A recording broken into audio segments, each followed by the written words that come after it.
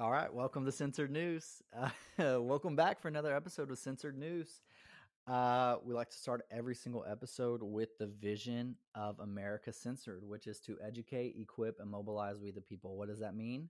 That means we are doing our best to educate you with the news. What's going on? Is it everything from American politics to world politics? What's going on in our government? What's going on in our local government? We want to educate you and give you the information you need to make educated choices when going to the ballot. We want to equip you.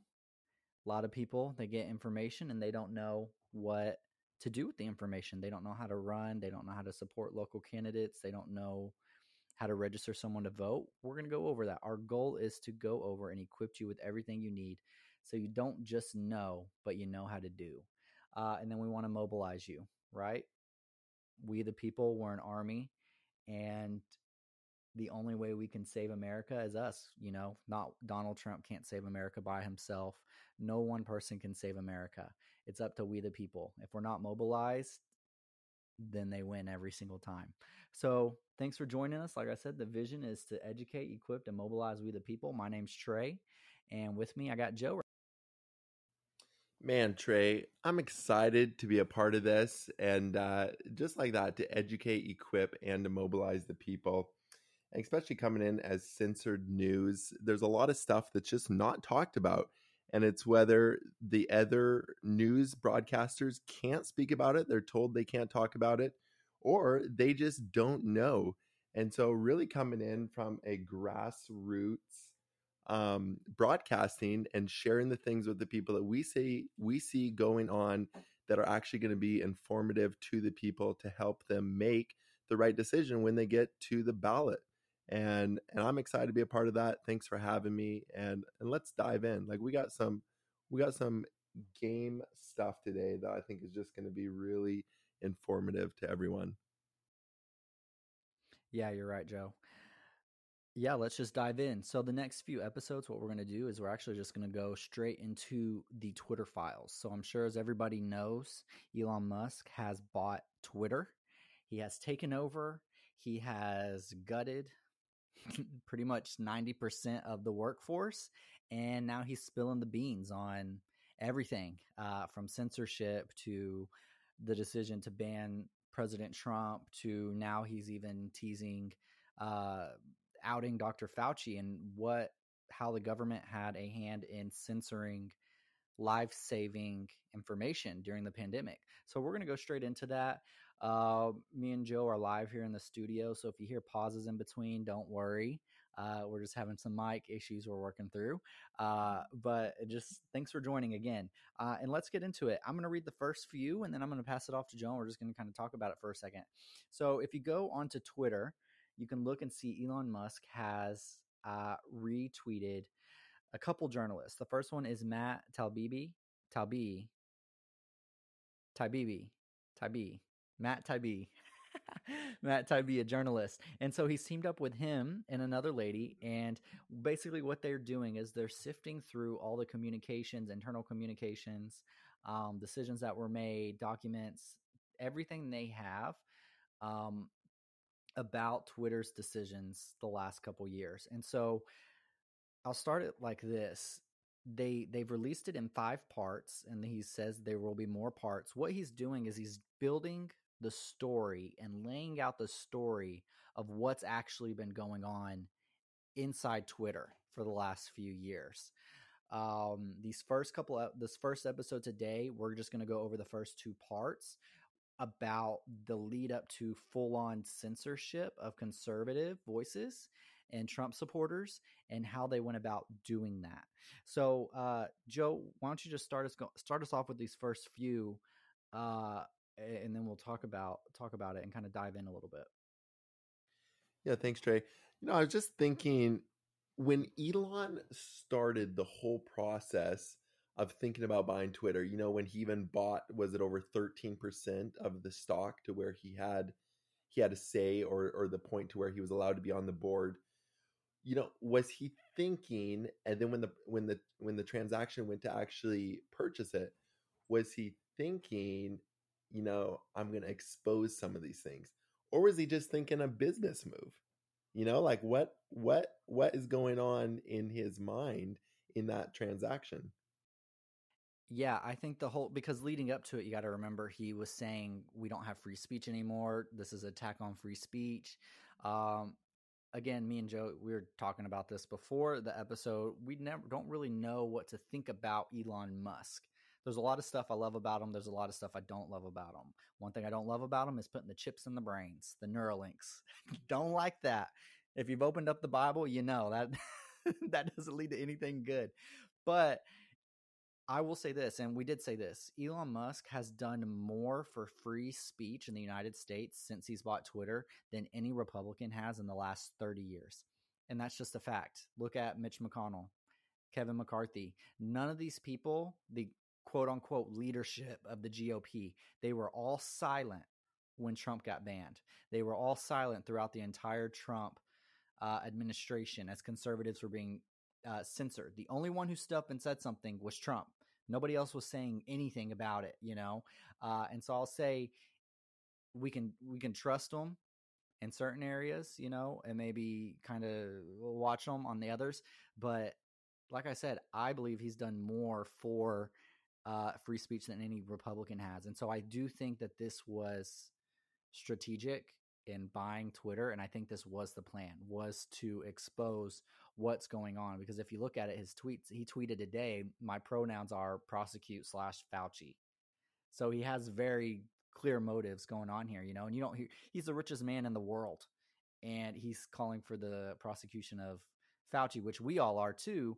But that kind of tells you, you know, he has the evidence. So I think he's good. I think we can err on the side of he's a good guy, and we should watch kind of what he's doing. But yeah, dive into this and yeah, dive into this. Yeah, I like that. I think it is literally just watching on one side, going, okay, let's see what he does. This is good. This is really good for conservatives, but also having your guard up and being like, okay, just because he's purchased it and he's moving it more conservative, allowing more conservative voices, doesn't necessarily mean I need to put all the eggs in the basket of this is going to be the conservative lifesaver.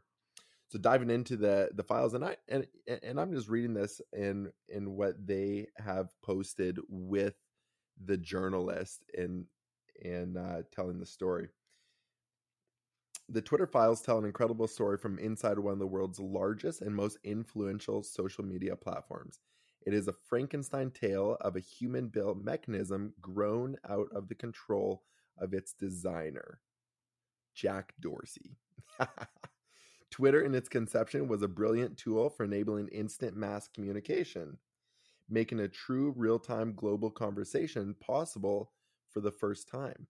In its early conception, Twitter more than lived up to its mission statement, giving people the power to create and share ideas and information instantly without barriers. I think this is huge, Trey. Like when you have a guy like Mark Zuckerberg, Jack Dorsey, the founders of Google, YouTube, when they're starting these businesses, a lot of them are high school college roommates, and they're starting a business because they're in business class and they want to start a business. And so I don't think they start it with the intention of turning it into something to be used for bad. And I don't think they start it with the intent of going, yeah, I'm going to get into it and I'm going to create this platform to start to rig elections. I don't think that's where it went. But when it gets built to a place, as they say, someone in black suits met up with them and said, hey, what can we do with this? And on. As time progressed, however, the company was slowly forced to add those barriers. Some of the first tools for controlling speech were designed to combat the likes of spam and financial fraudsters. So it's an honest, legit thing. You're running a business. You want to create ways to combat the spam and the financial fraudsters. It's also, it's legit things that you would do in growing a company like that. Slowly over time, Twitter staff and executives began to find more and more uses for these tools. Sounds familiar. Outsiders began petitioning the company to manipulate speech for a little, then more often than constantly. by 2020, requests from the connected actors. I just want to dive in there, Trey, is who requested it? Who were the requesters? Yeah, I wanted to stop you right there too. Does that sound like anything?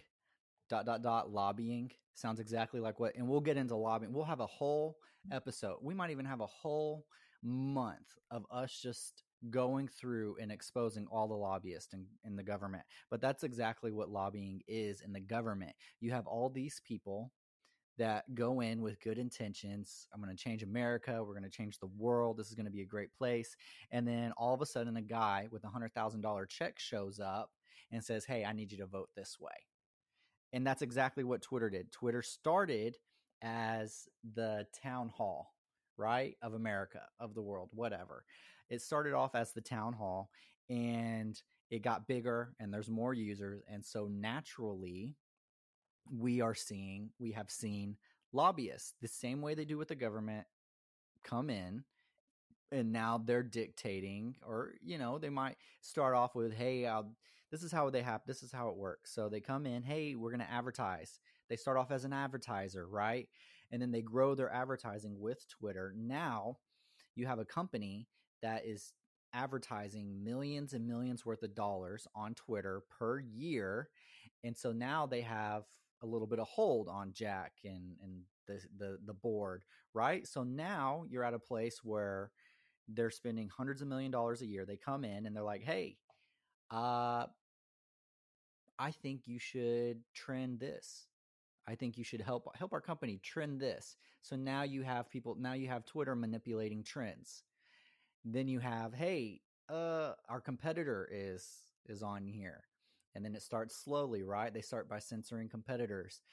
And then now we've seen it since Trump took over, really. And we know all these companies, how do you say, shadow, they seem like they're great in the forefront, but then in the shadow, in the back, at the highest levels, they all are super politically motivated. They have their own agendas, things like that. And so now you start to see that come forth, and that's what these are about, is now you have these outsiders, these companies saying, "Hey, we don't really like that. These far left companies, hey, we don't like what these MAGA supporters are saying. We don't like what these conservatives are saying. We need you to start banning them, or we need you to start helping blacklist them a little bit, or shadow ban them, right? Let's get their viewership down because we don't like that. That doesn't align with us." And what these Twitters will show is that this moved from just companies doing this to our own government was doing this. So I'll pick up on this next one. By 2020, requests from connected actors to delete tweets were routine. One executive would write to another, "More to review from the Biden team." The reply would come back, "Handled." Celebrities and unknowns alike could be removed or reviewed at the behest of a political party. So they have a screenshot here, and it's an email, and it says, "Hey, I grabbed the first under SI, defer to safety on high profile. Second one, an additional report from the DNC." So right here, we have proof that the Biden administration, or the Biden campaign, and the DNC were actually asking Twitter to censor stuff. So 10, both parties had access to these tools. For instance, in 2020, requests from both the Trump White House and the Biden campaign were received and honored. However, the system wasn't balanced. It was based on contacts. Because Twitter was and is overwhelmingly staffed by people of one political orientation, there were more channels, more ways to complain, open to the left, well, the Democrats, than the right. So you look here, contribution by party of recipient. So in 2020, 99.73% of all donations of Twitter employees were to Democrats. That's a lot, right? And you can find all these at Open Secrets. If you don't know what Open Secrets is, go to Open Secrets. It shows who companies donate to, political parties, where they get their money, all this stuff. Okay, so now they've painted a picture. Twitter started as free speech, started as this is supposed to be the town hall square, the town square, whatever you want to call it, and it slowly progressed into the propaganda arm of the DNC. So the resulting slant in content moderation decisions is visible in the documents you're about to read. However, it's also the assessment of multiple current and former high-level executives. Okay, there were more throat clearing about the process, but screw it, let's jump forward. The Twitter Files Part 1, How and Why Twitter Blocked the Hunter Biden Laptop Story. Here, Joe, you take. I think that's big. There's a lot in the Hunter Biden laptop story. And, in Twitter, was it coming from people that knew, like some of Hunter Biden's local, like inner group, people that were sharing stuff, people within the Biden administration that were sharing things? We're going to find out what was being hidden and who needs to be held accountable for it. On October 14, 2020, the New York Post published Biden secret emails and an expose based on the contents of Hunter Biden's abandoned laptop. Warnings that it may be unsafe. They even blocked its transmission via direct message, a tool hitherto reserved for extreme cases, for example, child pornography. White House spokesperson Kayleigh McEnany was locked out of her account for tweeting about the story, promoting a furious letter from Trump campaign staffer Mike Hahn, who said at least pretend to care for the next 20 days. We got written right under here an email from Mike Hahn to Twitter.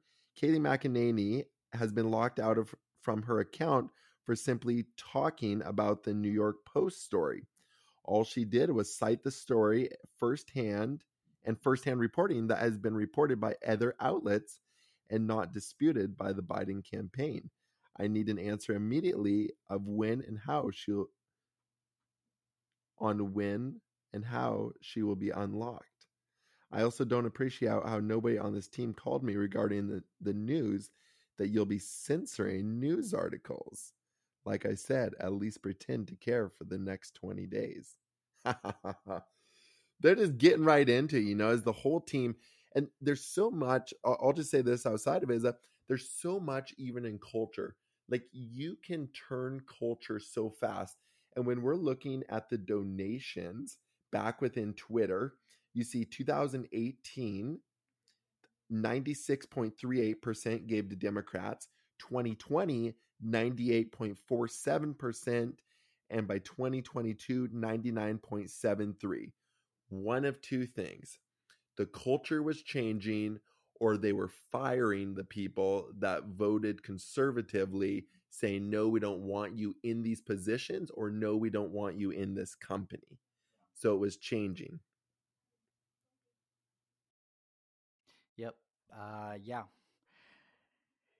Yeah, I would like to see more, go back a little bit more. Well, maybe in the next episode, we'll pull up more donations from the last few years before that and see kind of how that was changing. I'm leaning towards they were probably starting to oust conservatives, or conservatives were leaving Twitter because of how radical the culture was becoming. But back to the Hunter Biden story. And this is, we'll get through this whole thing, but I want to say this was election interference at the highest levels. You had a candidate, Joe Biden, his crackhead son, left his laptop at a laptop repair shop, left it there, never came and got it. And so we get access to all these emails, everything. The laptop repairman turned it into the FBI. The FBI had it for 9 months, never did anything with it. Finally, the Trump administration got a hold of it, and the New York Post got a hold of it, and that's why it came out. And so what did they do? Immediately, as soon as they released it, they censored it. And why did they censor it? Well, they censored it because it showed crimes of the highest level, crimes constituting treason on this laptop. You're seeing him sell access to his dad when his dad was VP. You're seeing videos of him doing crack off of strippers' buttholes. You're seeing all this stuff. You're seeing illegal weapons. You're seeing Joe Biden. Oh, I had no idea what my son was doing. I don't know anything. That's Russian disinformation. That's all Russia, Russia, Russia. We're seeing all that, but in the emails, we're seeing Joe was the one facilitating it. Do we not remember 10% to the big guy, right? Joe was getting a cut illegally from Ukraine, from China, from Russia, all these oil companies, all these governments, Joe Biden was getting a cut of it, and they exposed that. And the minute they exposed it, what did Twitter do? They colluded with Biden, they colluded with the DNC, the Democrats, and they immediately shut down the story. So you got to remember, they actually deleted the New York Post and locked their account for a couple days before the huge outrage. Then they unblocked the New York Post, and they still didn't let them. Anybody who would post the story were getting banned or getting temporary suspensions, right? They were getting censored. So this was all a coordinated effort to shut this down, because we were 20 days out from the election. And this would, and if you look at the polls, what was it? Over 40% of Democrats said this would have swung their vote in 2020, and they would not have voted for Joe Biden had they known about the laptop, right? The laptop from hell. So let's jump into it. Strome's note returned the answer that the laptop story had been removed for violation of the company's quote unquote hacked material policy, which we know is BS because nothing was hacked. This crackhead left his, I keep calling him a crackhead. Sorry. If you like Hunter Biden out there, sorry. But this crackhead left his, who leaves their laptop that they know the videos, even normal people. If I drop my laptop off, my laptop has my entire life on it. You can bet your bottom dollar I'm going to show back up and get my laptop. I am. I'm not going to dump it and just leave it there. It has in my entire life. And you would think someone like Hunter Biden, whose dad was the VP, whose dad is running for president, would go back and pick up his laptop, but he never did. He abandoned it, and per the agreement he signed when he dropped it off, abandoned stuff becomes basically the store's property, right? There's an abandonment clause or whatever. So there wasn't hacked. So go back to it. Although several sources recalled hearing about a general warning from federal law enforcement that summer about possible foreign hacks, there was no evidence of any government involvement in the laptop story. In fact, that might have been the problem. The decision was made at the highest levels of the company, but without the knowledge of CEO Jack Dorsey, with former head of legal, policy, and trust, Vijaya Gad playing a key role. They just freelanced it, is how one former employee characterized the decision. Hacking was the excuse, but within a few hours, pretty much everyone realized that wasn't going to hold, but no one had the guts to reverse it. You can see the confusion in the following lengthy exchange, which ends up including Gad and former Trust and Safety Chief Yoel Roth. Comms official Trenton Kennedy writes, "I'm struggling to understand the policy basis for marketing this as unsafe. By this point, everyone knew this was effed," said one former employee, but the response was essentially to err on the side of ... continuing to err. Former VP of Global Comms Brandon Borman asked, "Can we truthfully claim that this is part of the policy?" To which former Deputy General Counsel Jim Baker again seemed to advise staying the non-course because caution is warranted, quote. A fundamental problem with tech companies and content moderation, many people in charge of speech know/care little about speech and have to be told the basics by outsiders. To wit, in one humorous exchange on day one, Democrat Congressman Ro Khanna reaches out to Gad to gently suggest she hop on the phone to talk about the backlash re-speech. Khan was the only Democrat official I could find in the files who expressed concern. So that's even more concerning, that out of the whole entire Democratic Party, there was only one Democratic rep that reached out to Twitter to say, "Hey, what's going on here? This doesn't seem right," right? So Gad replies quickly, immediately diving into the weeds of the Twitter policy, unaware Khan is more worried about the Bill of Rights. Khan tries to reroute the conversation to the First Amendment, mention of which is generally hard to find in the files. Within a day, Head of Public Policy Lauren Culbertson receives a ghastly letter/report of the research firm NetChoice, which had already polled 12 members of Congress, 9 Republicans and 3 Democrats, from the Judiciary Committee to Rep. Judy Chu's office. This is what it said. It said, "Lauren, yesterday NetChoice's Chris met informally with 9 Republicans and 3 Democrat House staffers to gather intel about Facebook and Twitter and the New York Post stories. The staffers hail from the House Judiciary Committee to Rep. Judy Chu's office. NetChoice lets Twitter know a bloodbath awaits in the upcoming Hill hearings, with members saying it's a tipping point, complaining tech has grown so big they can't even regulate themselves, so government may need to intervene. And so this is another problem, not just them censoring, but that the fact that now the government, this is just an excuse for now the government to come in and regulate tech companies, right? Regulate these social media companies, right? I'm all for it. Joe knows it. Joe's for it. The smaller the government, the better. And what did Twitter do? Not only did Twitter stifle free speech, but they gave our government on a silver platter an excuse to come in and start regulating social media companies, which long-term effect will be way worse than this. And we know how bad. This is the worst thing. This is the worst instance of fraud or election interference that our country has ever seen that we know of. And yet, handing the government this excuse to get in on it and regulate it, I think, is even bigger than that.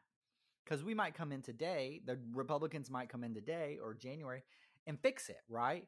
But what's to say in 4 years if the Democrats win and they get back in power again, that they don't just turn around and reverse it and then start stifling speech again, even on a larger scale than what it was before, Yeah, that's interesting. I was just going back to when the decision was made uh, to start canceling some of the stuff. They said the decision was made at the highest levels of the company, but without the knowledge of CEO Jack Dorsey. So it's always like, you just think in your marriage with you and your wife, it's like you have to guard it so carefully because someone might come in to try to destroy it, on one side of the marriage. But just thinking in the company and someone trying to come in under Jack, because maybe Jack, and I'm not saying this as fact, but maybe Jack wasn't all for it. And so someone had to come in to his head of legal because they knew the head of legal, which it says right here, the head of legal was I'm forgetting the name, but the head of legal maybe swung a little more democratic and censorship than Jack Dorsey did. But even going to the Hunter Biden thing, I'm thinking a guy on crack. Okay, you got a guy on crack. A lot of times they can't even remember where they're at, what city they're in. Like I've seen guys flipping out on the side of the road before. They have no idea. So you think of a guy on crack dropping his laptop off. He is loopy in the head. He's got no idea what's going on. And so then for that story to be uncovered is just like, well, duh, you did the absolute bonehead move and now we recover it. And so they had to jump fast. And they said there that this is a turning point in the election. And so someone had to get a part of it. Twitter had to be a part of it. Otherwise, you would have had so many more Democrats voting Republican, and they still wouldn't have been able to win with cheating, if you know what I mean. Yeah. And just to point out, if we scroll down a little bit, it says an amazing subplot of this is just to go back to your point. An amazing subplot of the Twitter Hunter Biden laptop affair was how much was done without the knowledge of Jack Dorsey and how long it took for the situation to get quote unquote uneffed, as one employee puts it, even after Dorsey jumped in, which is crazy because Jack Dorsey might not have been involved at the beginning, but I think we'll see in the upcoming files that he eventually was involved, how much he knew, when he knew it, and how he tried to CYA, so there's a couple more. We were going to go through a couple of the Twitter files. I think we should probably just break it up and do next episode, go over the second one. We're 30 minutes in, these are actually a lot more than, there's a lot here to decipher, so we don't want to overload you, but let's just go back and finish it up. So Twitter files continued. The First Amendment isn't absolute. That was a letter from a Democratic lawmaker. That was their attitude. And the Democrats said they wanted more moderation and asked for the Bill of Rights. It is not absolute. Now that is very, very, that's chilling to hear an elected official come out and say the Bill of Rights, the First Amendment is not absolute. But you know what? We've been hearing that. What has Joe Biden, Kamala Harris, Bernie Sanders, all these leftists, what have they been saying for 3-4 years? The Second Amendment isn't absolute. The Second Amendment can be changed. They've been saying this, right? Over and over and over. They've been saying it. And now they're finally saying it about free speech, which we knew that they were already, we knew that's what they believed, right? And I'll say this as a side note. It's funny how Trump baited them into defending the Constitution last week whenever he put on Truth Social that a fraud of this magnitude basically suspends all the rules, regulation, laws, and even the Constitution itself. That's what he said. So he baited them. What he meant was when you have fraud of this size, what that fraud does is it suspends all these laws. It throws the Constitution out the window. That's what the fraud does. He wasn't saying we need to suspend it.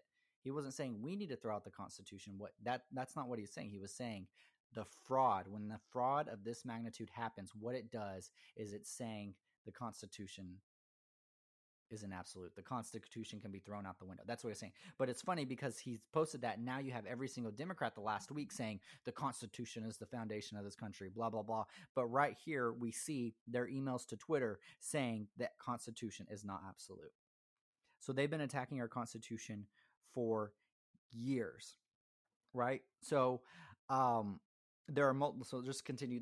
We're almost done here with this one. There are multiple instances in the files of Dorsey intervening to question suspensions and other moderation actions for accounts across the political spectrum. The problem with the quote hacked materials ruling, several sources said, was that this normally required an official/law enforcement finding of a hack. But such a finding never appears throughout what one executive describes as a whirlwind 24-hour company-wide mess. It's been a whirlwind 96 hours. There is much more to come, including answers to questions about issues like shadow banning, boosting, follower count, the fate of various individual accounts, and more. These issues are not limited to the political right. And then he ends it, good night, everybody. Thanks for those, blah, blah, whatever. So that ends Twitter Files Part 1.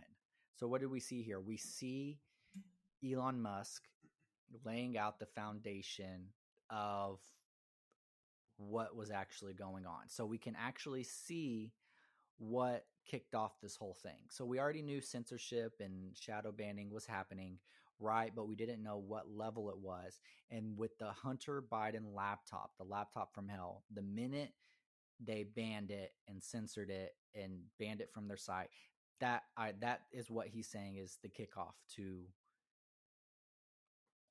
that was the first domino. And then all of a sudden now we're at, the president was banned. So I think so what he's doing is he's setting up the story, right? And then the next Twitter Files, we're going to actually see, they saw that they could get away with the laptop.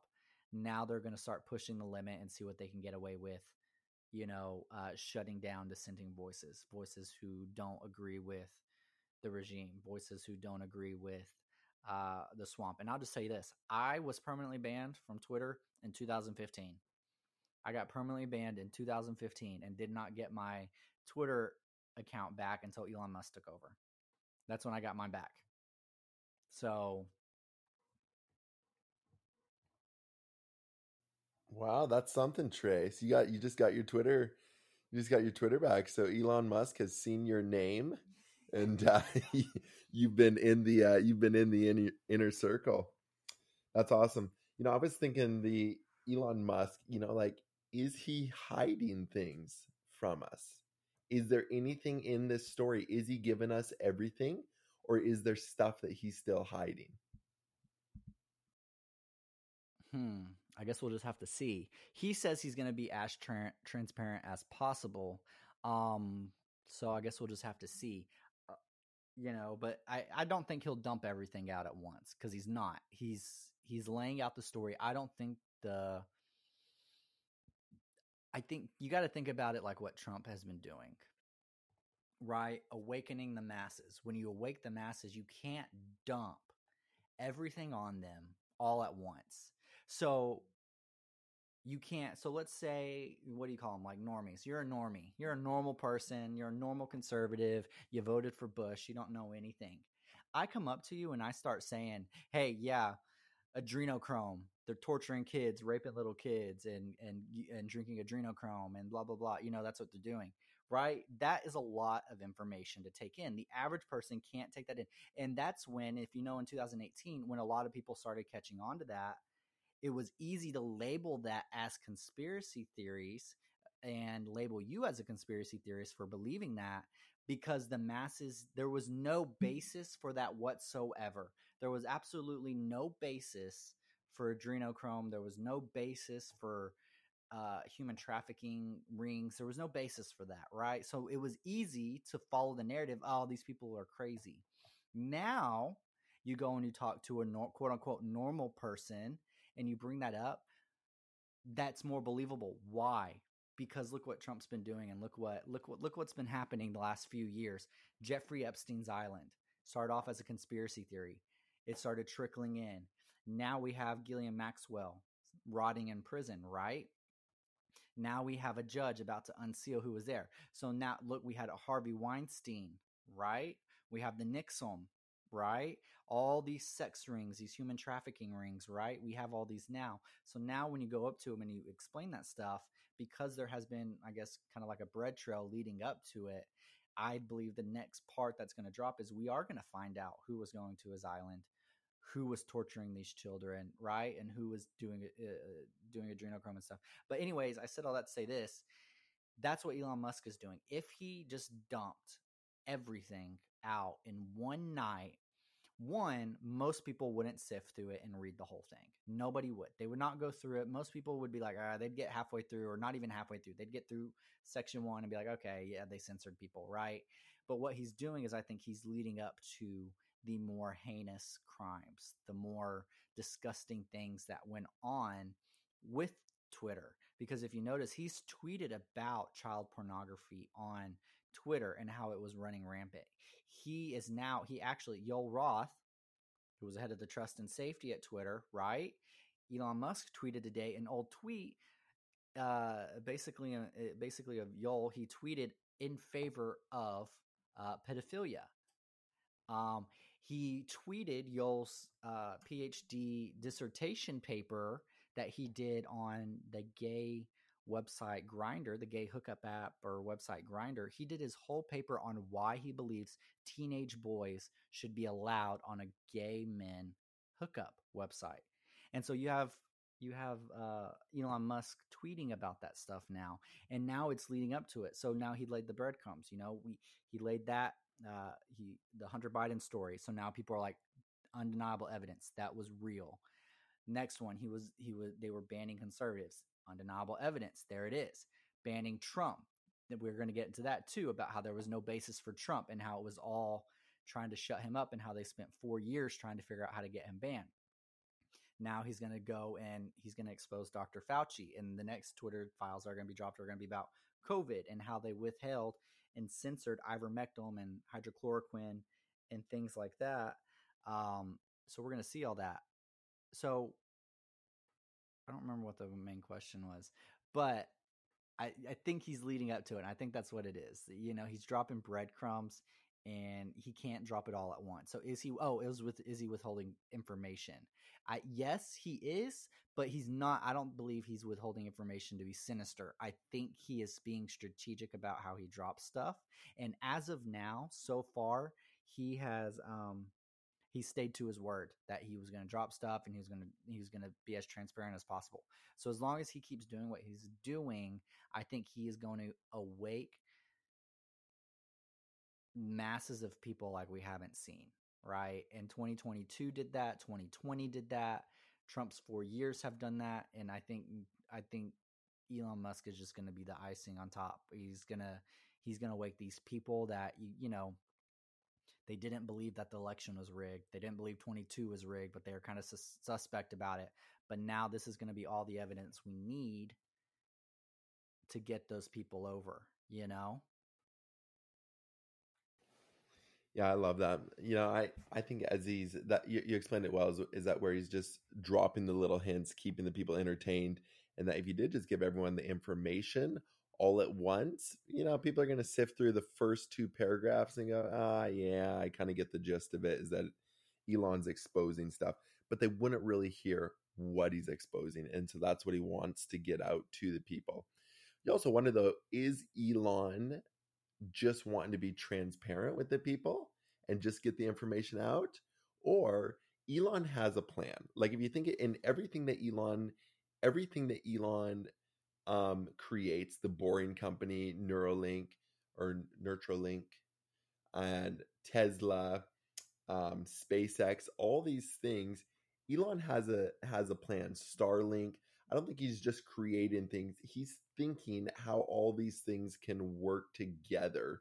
And so, is there anything in Elon where he's going, okay, I do want to get a more, and he's tweeted before, I do want to get a more balanced conversation in the town square where people from both sides can talk? Or is he wanting to swing it a little more right? Like, I'm a conservative. I would love for it to be swung a little bit more right.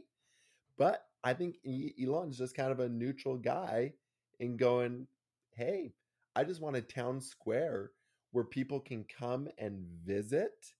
They can interact. They can have diverse opinions.